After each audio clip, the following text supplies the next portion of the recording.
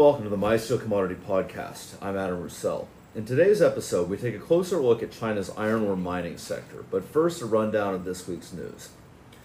China's listed steel companies have released their first half results, with each making significant gains over the and with some seeing on-year profits of over 1,000%. Steel prices have benefited from severe production restrictions in the first half of 2021, which boosted profit margins in those regions less affected by these policy measures. A recent MySteel survey of key blast furnace sites across China found that production costs were on the rise in June, with the country's average rebar profit margin falling by 323 yuan to 147 yuan per ton on July 13th. Falling demand has caused steel-making profit margins to plummet across China, with some regions operating below break-even at this time. China's key steel-making hub of Tangshan has issued new restrictions for July. These will be in place throughout the month and include restrictions on steel-making, coke, and pellet production, as well as transport. China's total investment rose to over 3 trillion yuan in the first month of June, up 48% compared to that in May, and up 45% on year. This includes investment in a total of 4,858 projects nationwide. Hunan invested the greatest share of this among China's provinces, undertaking more than 3,100 major projects valued at over 1 trillion yuan during this time. Key projects underway include advanced manufacturing, technological innovation, logistical upgrades, high-end services, and construction in free trade zones. China's iron ore demand is projected to remain high in the next 12 months, and this will likely keep prices high moving forward. This according to Rohan Kendall, head of iron ore research at Wood Mackenzie. China's iron ore demand is projected to remain high in the next 12 months, and this will likely keep prices high moving forward. This according to Rohan Kendall, head of iron ore research at Wood Mackenzie.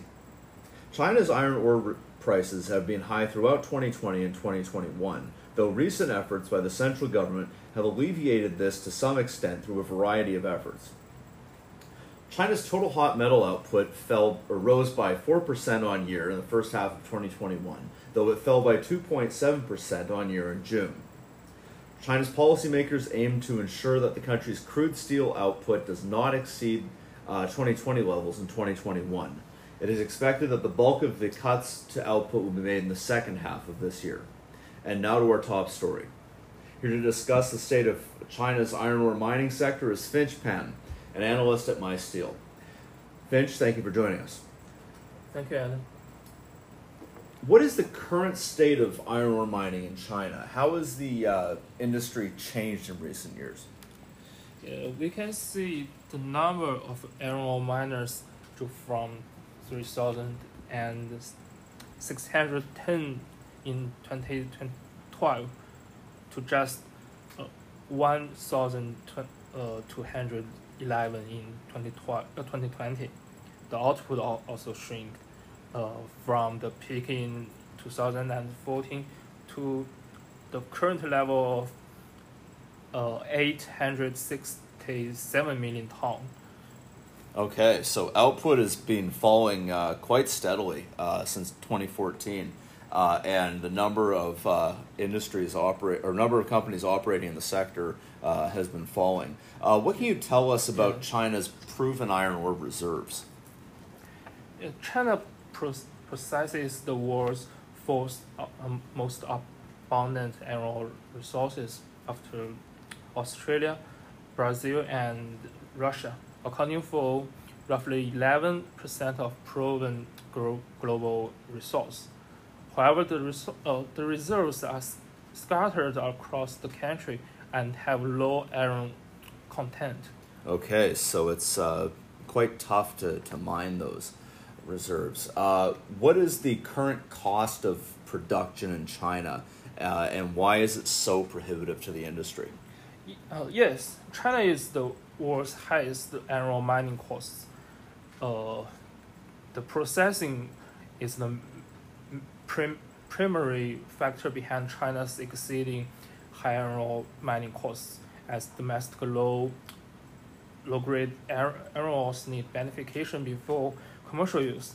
And winter is another factor because it is harder to beneficate in winter time, so increasing more cost. Okay. How are policymakers affecting China's iron ore mining sector? We can see since 2017, China's policymakers have been placing a growing emphasis on environmental protection. This has resulted in mandated technological upgrades and increased taxes levied for pollution. And government's carbon neutrality goal by 2060 will also put domestic iron ore miners under greater scrutiny. Okay. What kind of profits are mines seeing with iron ore prices as high as they are, and is this sustainable in the long term? The profit margin in this sector has increased obviously in this year, but it still remain below 25%, and I don't think it will be sustainable in the long term, because we may say a pullback in iron ore price may happen in 2022, and the high cost is a long-term problem for domestic iron ore miners to overcome. Okay, so if prices were to go down tomorrow, let's say, China's sector would be in trouble.